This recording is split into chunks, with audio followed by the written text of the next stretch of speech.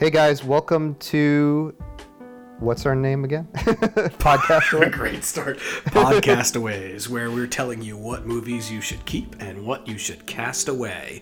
I am Jason Konigsberg, and I am from PanandSlam.com, and I am here with my friend and colleague Patrick Alaka. Hi. And we're starting this the day after Christmas 2020, and we're starting it with probably the biggest Christmas release this year of Wonder Woman 1984. Would you like to give the plot synopsis, or shall I? Sure. We're gonna read the IMDb plot synopsis, which is the laziest plot synopsis to a movie that's extremely lazy. So I guess it's pretty fitting. I was gonna say it's actually pretty apt for the movie, all things considered. So yes. Do you want to say? Sure. It, the plot is rewind to the 1980s as Wonder Woman's next big screen adventure finds her facing two all-new foes, Max Lord and the Cheetah. I mean, if that doesn't make you excited, I don't know what will. Maybe just watching the wall dry with paint or whatever. But yeah, that's the movie plot, and that's pretty. Yeah, that sums it up pretty well. So you probably already can tell how we feel about this movie, but let's go into the opinions. You want to go first, Jason? Sure. I mean, the plot was so contrived, and I mean, it's a shame because, I mean, I think we're in agreement on this from our brief speaking about it before. The first 20 minutes or so, you're Wonder Woman, Diana's a child, and we're in her home world, which is different and beautiful and unique from Earth, you know, whether it's 1984 or 1919, you know, World War I era like the first Wonder Woman was, and it looked really cool. The colors popped, the excitement. You saw Robin Wright, you saw Connie Nielsen reprising their characters from the previous Wonder Woman, and it had so much potential. And then after the first 15, 20 minutes or so, it all gets squandered by a plot that was so contrived and that had the characters doing things that were so arbitrary. I was asking myself, why is Kristen Wiig suddenly popular than suddenly evil? Why is Chris Pine there? He died in the first one, and then he magically just appears in this one. It seemed like more of a contractual obligation than, that the story necessitated it. But for me, the most unforgivable thing, why does it take place in 1984? There was no music or pop culture references to the era, no Reagan or Cold War references, just a few lame jokes about fashion that took up a span of maybe 2.5 minutes. It really had the most unmemorable villain in a long list of recent forgettable villains from comic book movies. And it was, obnoxiously long. It just kept going, and the gold suit came out of nowhere. Once again, all these arbitrary, contrived, plot twists or, moments that happened that just really didn't seem necessary. And the plot revolved around wishes, and I was just asking myself, who wrote this? A third grader? Or like a monkey's paw type thing like you quoted? And then they tacked on some Christmas images at the end because it came out on Christmas. I was just left really, really underwhelmed. And I did enjoy the first movie, and this was just really, really bad writing that sunk, a really great character and a lot of potential for a sequel. So that's my take on Wonder Woman 1984. I'm not sure if you have much positive rebuttal to that, Patrick. But yeah, no, it's pretty bad. I completely agree with everything you say. The only thing I'll disagree with is that Kristen Wiig becoming suddenly popular, that's because she wishes for it. So that does make sense, although who cares? It's not even a positive. Stupid, but yes, you're right. But yeah, my big thing was... It's pretty inept, but yeah. Yeah, but my big thing was, besides literally everything that you said, it was much too long, which is just... Every superhero movie nowadays has to be 2.5 hours, or every movie, it seems, has to be that long. Mm-hmm. Especially... Obnoxiously long, yeah. I used to... Yeah, especially when it's not a movie that really has a complex plot at all. And then it has the two main women characters that are at odds with each other the entire movie. They actually had pretty good chemistry at the beginning of the movie, and it would have been great. At the beginning, yes. Yeah, it would have been great to see Barbara, who's played by Kristen Wiig, as an ally of Diana's. For this movie being like pro-feminist supposedly, to have the two main women fighting with each other the whole time, it doesn't seem very progressive at all. Not at all. And Kristen Wiig, a talented, comedic actress, but she can handle her own in drama as well, I think. She's a talented actress regardless. There was no character arc for her. She's good. She's bad. She's a cheetah. The end. Yep. Like it was just everything in this movie, especially with her character, felt so arbitrary and like we're just going to accept whatever they throw at us because there's Chris Pine, there's Kristen Wiig, now she's evil. There's the gold suit with the wings that just kind of they showed in every trailer that came out of nowhere. And we're just supposed to accept these things, but there was no motivation, no development, no arcs for any of these characters, or just nothing. Also, did they forget that this was supposed to be a fun movie? Like, Wonder Woman is not some, like, really dark, deep, like, Batman type movie. The first one was a joy to watch. It did have dark themes, but there was, like, a lot of, like, fun fish out of water type things. The fish out of water humor, and exactly. They tried her, in World War I. Right, yeah. And they tried to do the whole thing, the fish out of water thing, again with Chris Pine, but it just to do a few lame 80s jokes like you were saying about fashion. Yeah, I was going to say, I don't even think they really tried very hard. They tried for 3 minutes, and that was it. Otherwise, this movie could have taken place in 2019. Obviously not 2020 because of the coronavirus, but this could have taken place anytime. It didn't matter that it was 19. I mean, did you even see a payphone? I didn't. There was nothing that said 80s to me, other than maybe 3 minutes of Chris Pine trying on clothes and making fun of the fashion. And it's just funny because I think about the movie like Captain Marvel or Captain Marvel did a good job with 90s. It did, yeah, exactly. Nostalgia. It had. I mean, to me, I thought that one was like way too much. This is kind of like the opposite. Like, to me, there wasn't a middle ground with either movie. But I'd rather... Ready Player One was when I thought it was too much, but yeah, I'd rather have Ready Player One than Wonder Woman 1984. I'd rather have too much of the 80s or 90s in a movie than have nothing, because, I mean, especially you put in the title, 1984. When I saw that title, I was like, oh, this is going to be really fun. Nope. There was no fun at all. No Orwellian references, no George Orwell references, there was no reason for this to take place in 1984. And that to me was, the fun factor of it was fun seeing the Clerks references and the video store references in Captain Marvel. They didn't have any of that in this, or, Ready Player One was just nothing but references to the 80s. But, I mean, I didn't enjoy that movie too much, but it was still more fun than this. Or just more clever than this, at least. So it made use of its settings and its the elements that people probably cared about and would want to see it for. So. And then we kind of talked a little bit about the villains, but the main villain is just instantly forgettable. Like, I don't remember anything about him except that he was really fucking annoying. That's one of the main things I remember about him. Very stock villains, and I think I've been complaining about movie villains for a long time. I don't think we've had a great villain since Heath Ledger's Joker. I don't know why that is, but no one's chews up scenery like Alan Rickman used to, or like Gary Busey used to.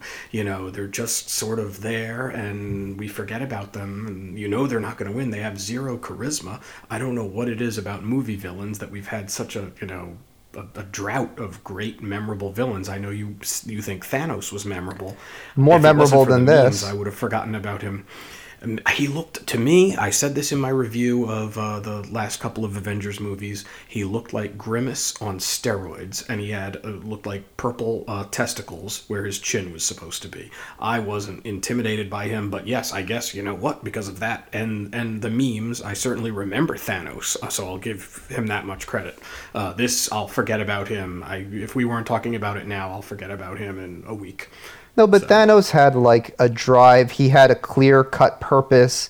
You understood his motivations. You kind of could argue that what he was doing, not that it was right, but you could kind of see his train of thought. This we don't really.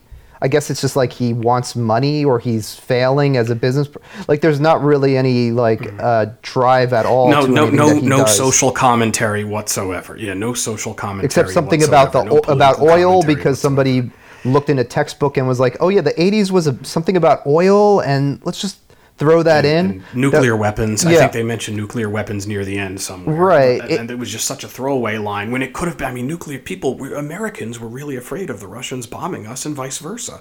And just no Cold War references. Indiana Jones 4 had better Cold War references than this. Well, that's why, like, when you said it was, like, really written by a third grader, it seems like it was written from someone who has the very small grasp on history, and like you might as well just not even put anything in there if you're just not going to use it, if you're just going to take random bullet points and scatter it throughout the plot. I mean, the first Wonder Woman actually went into a lot of the fears and issues of the trench time. Warfare, the chemical warfare, the trench warfare and the chemical warfare, which were major issues of World War I. Okay, they had never had, those types of weapons before, or bombs or aerial assaults using airplanes, to drop bombs. And how often that was a new type of warfare. And you never see that in a superhero movie. It was there was a lot of really interesting stand out, stuff, but this it blows my mind that it's the same creative team that did this movie.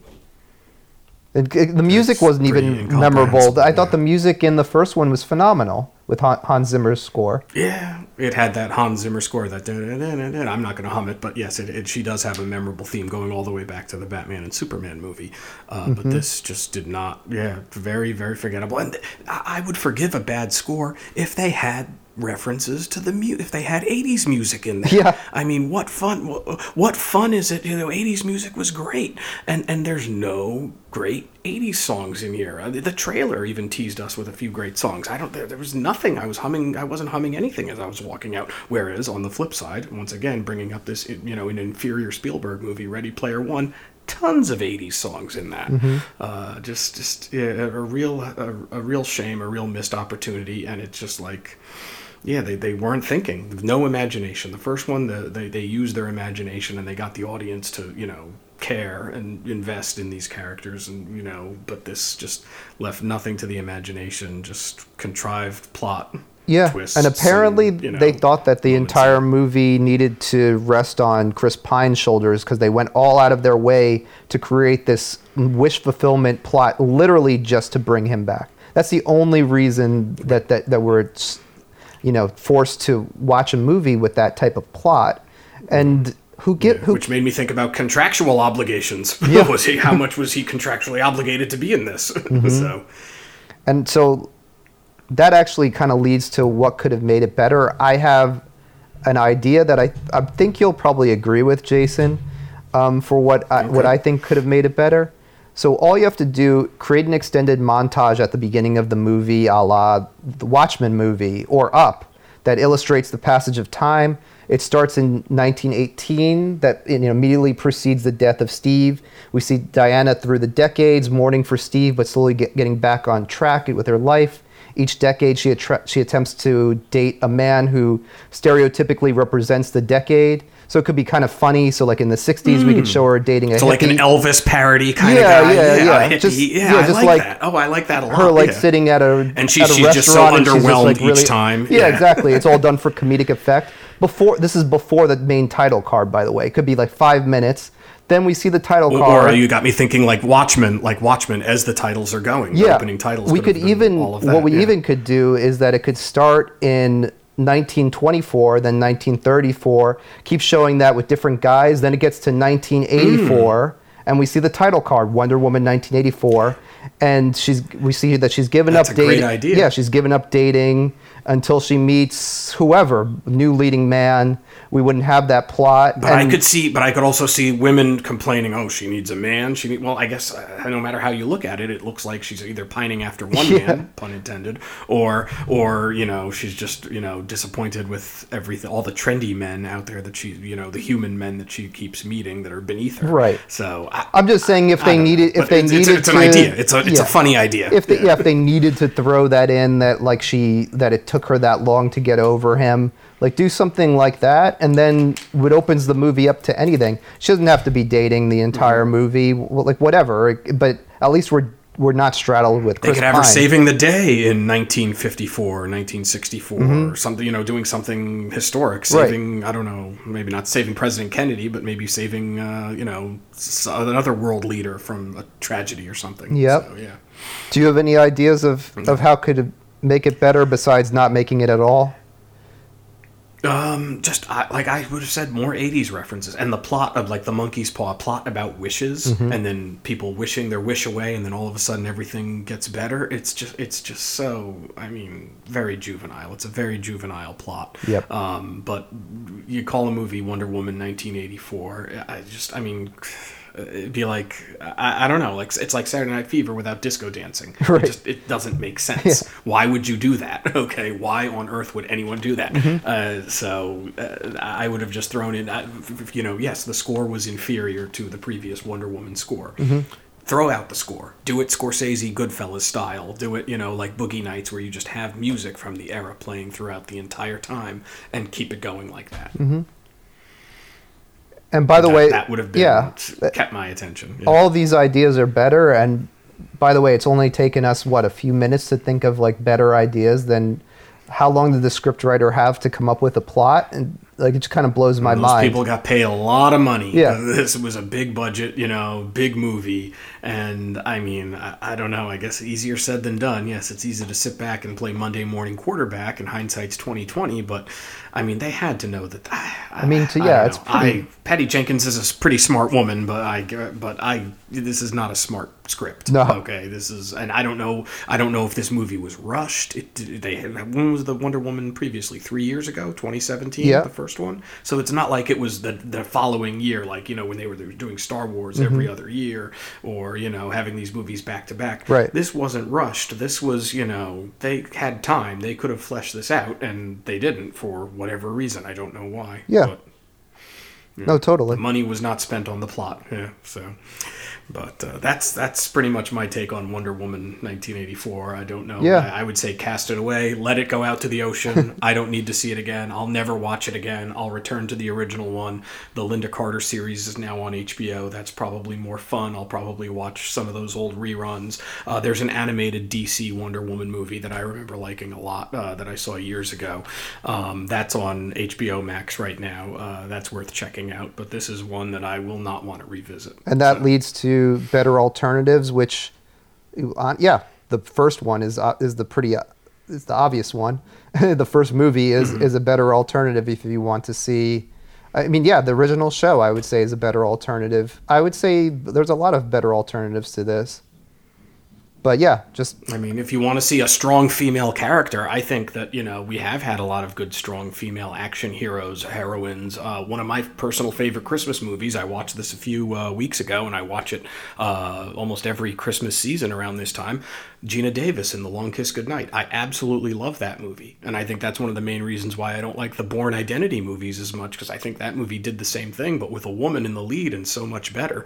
So that's, there's a lot of, good female, strong woman type. I loved Atomic Blonde with Charlize Theron. I loved Mad Max Fury Road with Charlize Theron, where she was every bit as strong and tough as Max. Also, Salt with Angelina Jolie. I mean, these are all, I think, better alternatives to watch. They're not comic book movies per se, but even Captain Marvel, I think, even had a the lot original more positives Tomb to Raider, offer than which this. isn't an amazing movie by any stretch, but it's better than what I just saw.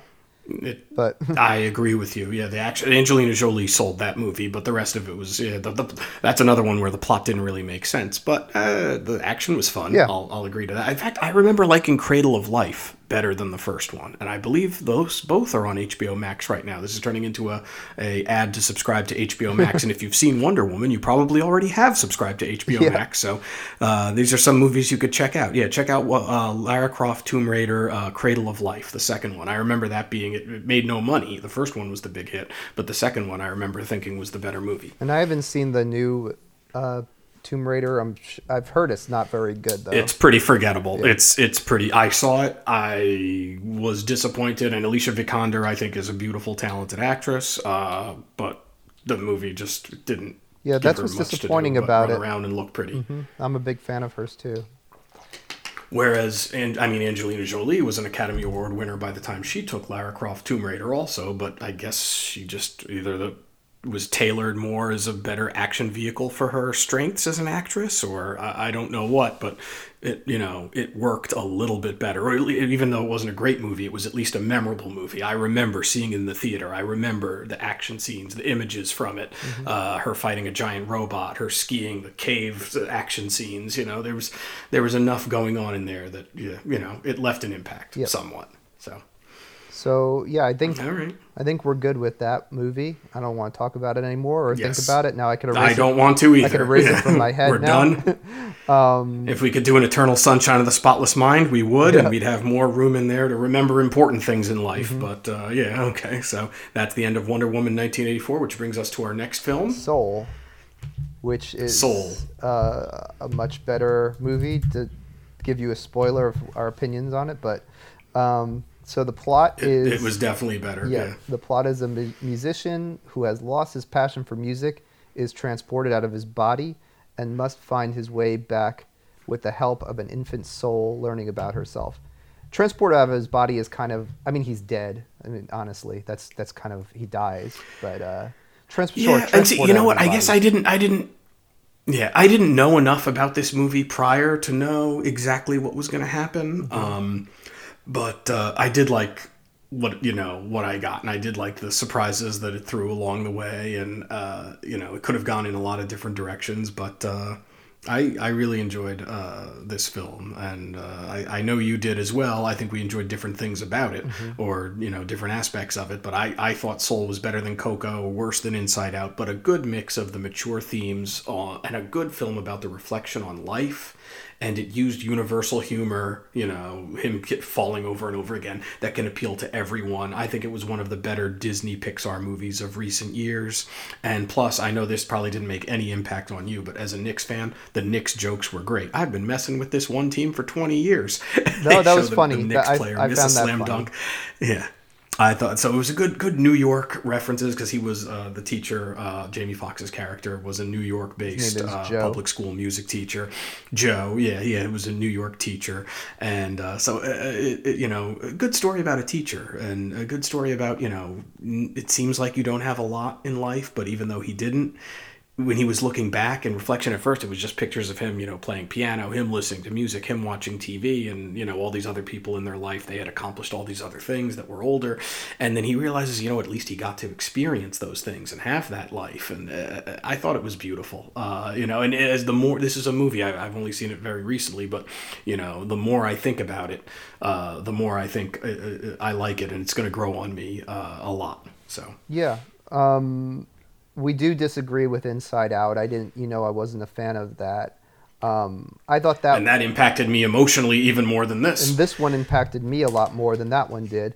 So for me, it's like, unlike Inside Out, which... To each his own. Yeah. Unlike Inside Out, which focused on what I felt were one-note emotional characters, much more than the girl whose body they were inhabiting. Soul is almost the opposite. It could be called Outside In. It almost felt like it was a course correction for me anyway of a lot of the themes, but just did it in a really interesting way. Where Inside Out was so focused on the world building that I thought it lost sight of the girl as a character. Whereas this one, I really loved all of the stuff about Joe and how it went into his world, and I thought it became a much more interesting movie when it took us out of that, the heavenly or whatever afterlife part of the movie, which was the first third. I wanted to shut the movie off originally because I was like, okay, this is exactly the same as Inside Out. I thought it was going to be like the same thing, same themes. I was worried about that at one point as well, and I was worried about it turning into Coco as well. So that's why I mentioned both of those, and I think it's different than both of those. But thankfully, the world building takes the back seat in the movie. And after the first third, we're thrust back into Joe's world, which I just found much more interesting, and that's where things started resonating with me personally.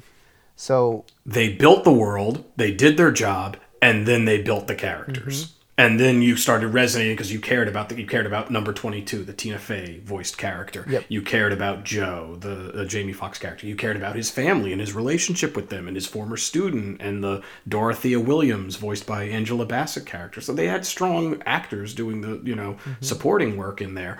But it was a really good story, I guess, about friendship and about, this man reflecting on what has he done with his life, where at first he looks like, I wasted my life. I didn't amount to anything. I didn't accomplish anything. And as time goes on, you realize that, he did. And there's kind of a cop-out at the end, which I didn't really care for as much. I don't want to spoil that.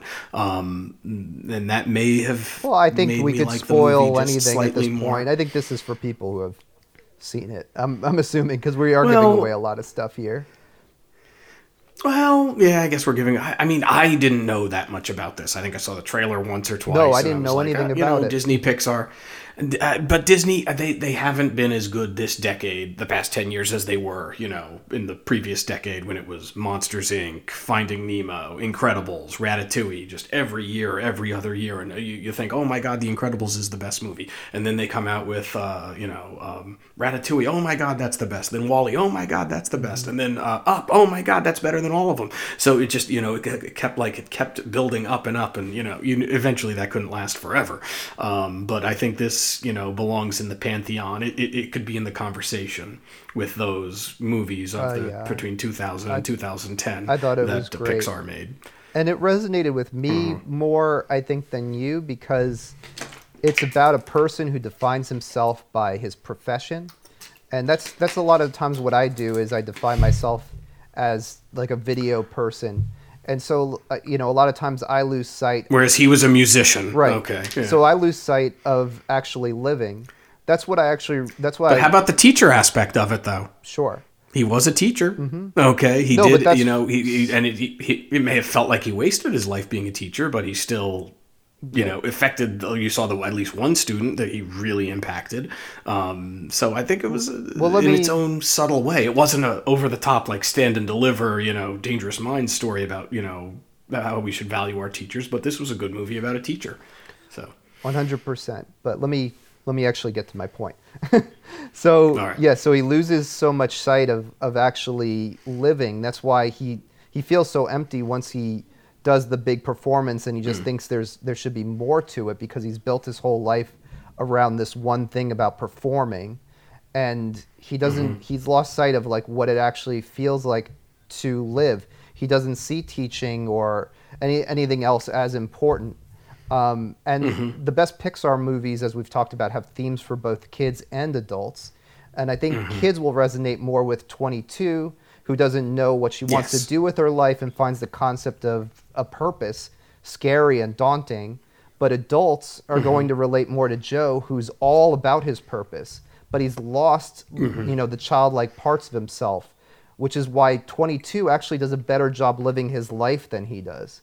So that's what I thought was so... And his reflection, yeah. I like what it said about his reflection. Right, so that's what I love, that it was this symbiotic relationship where it wasn't just 22 who needs to learn from Joe. Joe needs to learn from 22. It's like you have to have the adult side of yourself and the child side. And I think as you get older, you kind of like lose sight of who you are, who you used to be. Yes. And you don't see the world as like, that childlike wonder. And so I just thought that was really brilliant, and that really got to me, because I get lost in my work a lot too, and I don't think about all of the stuff that I've accomplished or the world outside, like just the simple things a lot. So it was kind of the movie I needed to see right now, honestly. So it really hit you in that way. It did really hit me. You made me, your description just now, you made me think of the symbiotic relationship between the child and the old man in another Pete Docter Pixar movie, Up. Yes. And how the old man needed the kid and the kid needed the old man. They both needed a friend. Okay, they both needed someone to have that adventure with and to grow and learn with. And it's just, so it's a very similar, his relationship with 22 is very similar to the old man. I think his name was Carl, and the young boy in Up. Pete Docter seems to specialize in these, life-affirming movies about unlikely friendships. And he did it with Up. Up, and he did it again with Soul. And you did not like Inside Out, but this clearly does have a lot of thematic and visual connections with Inside Out. Yes. Okay. So problems with it. I'm not sure if you had any problems with it. I had a few problems with it. Like I said, I thought that the ending. I had the problem with the ending. Gotcha. You know, I think it could have been a little bit more, because even to a child, you can't. You know, when you're dead, you're dead. Okay, This isn't Frankenstein or science fiction. You know, so I thought that was a bit of a cop out. Bringing a character back from the dead. I don't want to say who or what or how, but you know, that was a little bit where, you know, it would have hurt, but it would have been a good movie about, I guess, acceptance of death, which would have been a different type of theme rather than just getting a second chance. Like, loophole, second chance, we changed the count, which was a funny scene also. Yeah. So I mean, I didn't hate it. Didn't you know? Oh my God, detract. But if the one maybe small problem that I would change, it would have been that. But otherwise, I don't think I would have changed anything. I was pretty much in awe of this movie, and like I said, the more I think about it, the more I really admire and respect it. So.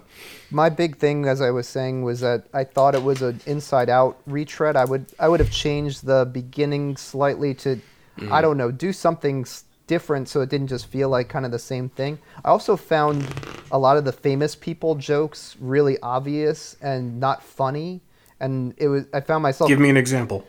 Like the Muhammad Ali joke. I think he says... Oh, I thought that was funny. I like that. I did not like that. I didn't like the Mother Teresa joke. It's not like I was offended by this stuff. It just I kind of found myself cringing at the forced humor of it. I thought it was very obvious stuff. Jokes for adults. Yeah, obvious, but I guess, you know, not every joke has to be brilliant. I like the Knicks joke. I think of all of the famous people references, that was my favorite one. And I'm not a sports person at all, but... I thought that was funny. No, yeah. Well, the Knicks have been really bad for 20 years, so it is New York, and they had, you know, Knicks references around. So I thought that was a nice, clever touch, and I am a Knicks fan, so I did appreciate that more than maybe the average person who would have laughed at those. So, I mean, but those jokes didn't bother me. The world building at the beginning, at the beginning it does feel like it could be, you know, just Inside Out. Part 2, Inside Out, a spiritual Inside Out, and it's not, okay, which was, you know, good for you and good for this movie, so it doesn't feel like a retread of Inside Out, even though the themes are similar. Yeah. To me, like, once Joe is back on Earth, the movie has like a looser feel. It doesn't feel forced. It finds its footing, and just things start moving a lot more. So anybody who's, you know, I guess I'm assuming people who are listening to this have watched this already, but if you are thinking about watching and you're like, okay, this looks like the same movie as Inside Out, just wait another. It's not. Wait 30 minutes or so, and then you'll see that it actually finds its footing and it becomes its own thing.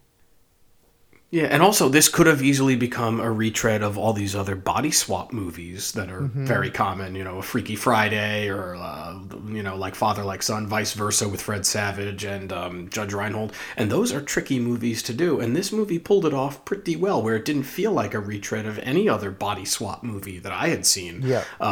So, there are jokes where, because... You know, the little girl, the soul is 22. In the older, you know, man's body. 22 is in Joe's body, and Joe is in a cat, and it's you know, those are probably more jokes and situations that a child will laugh at, but it worked enough where it wasn't grating at any point to me. It was funny. Yep. So that's the things that I would change. Better alternatives. I mean, you're probably going to say Inside Out.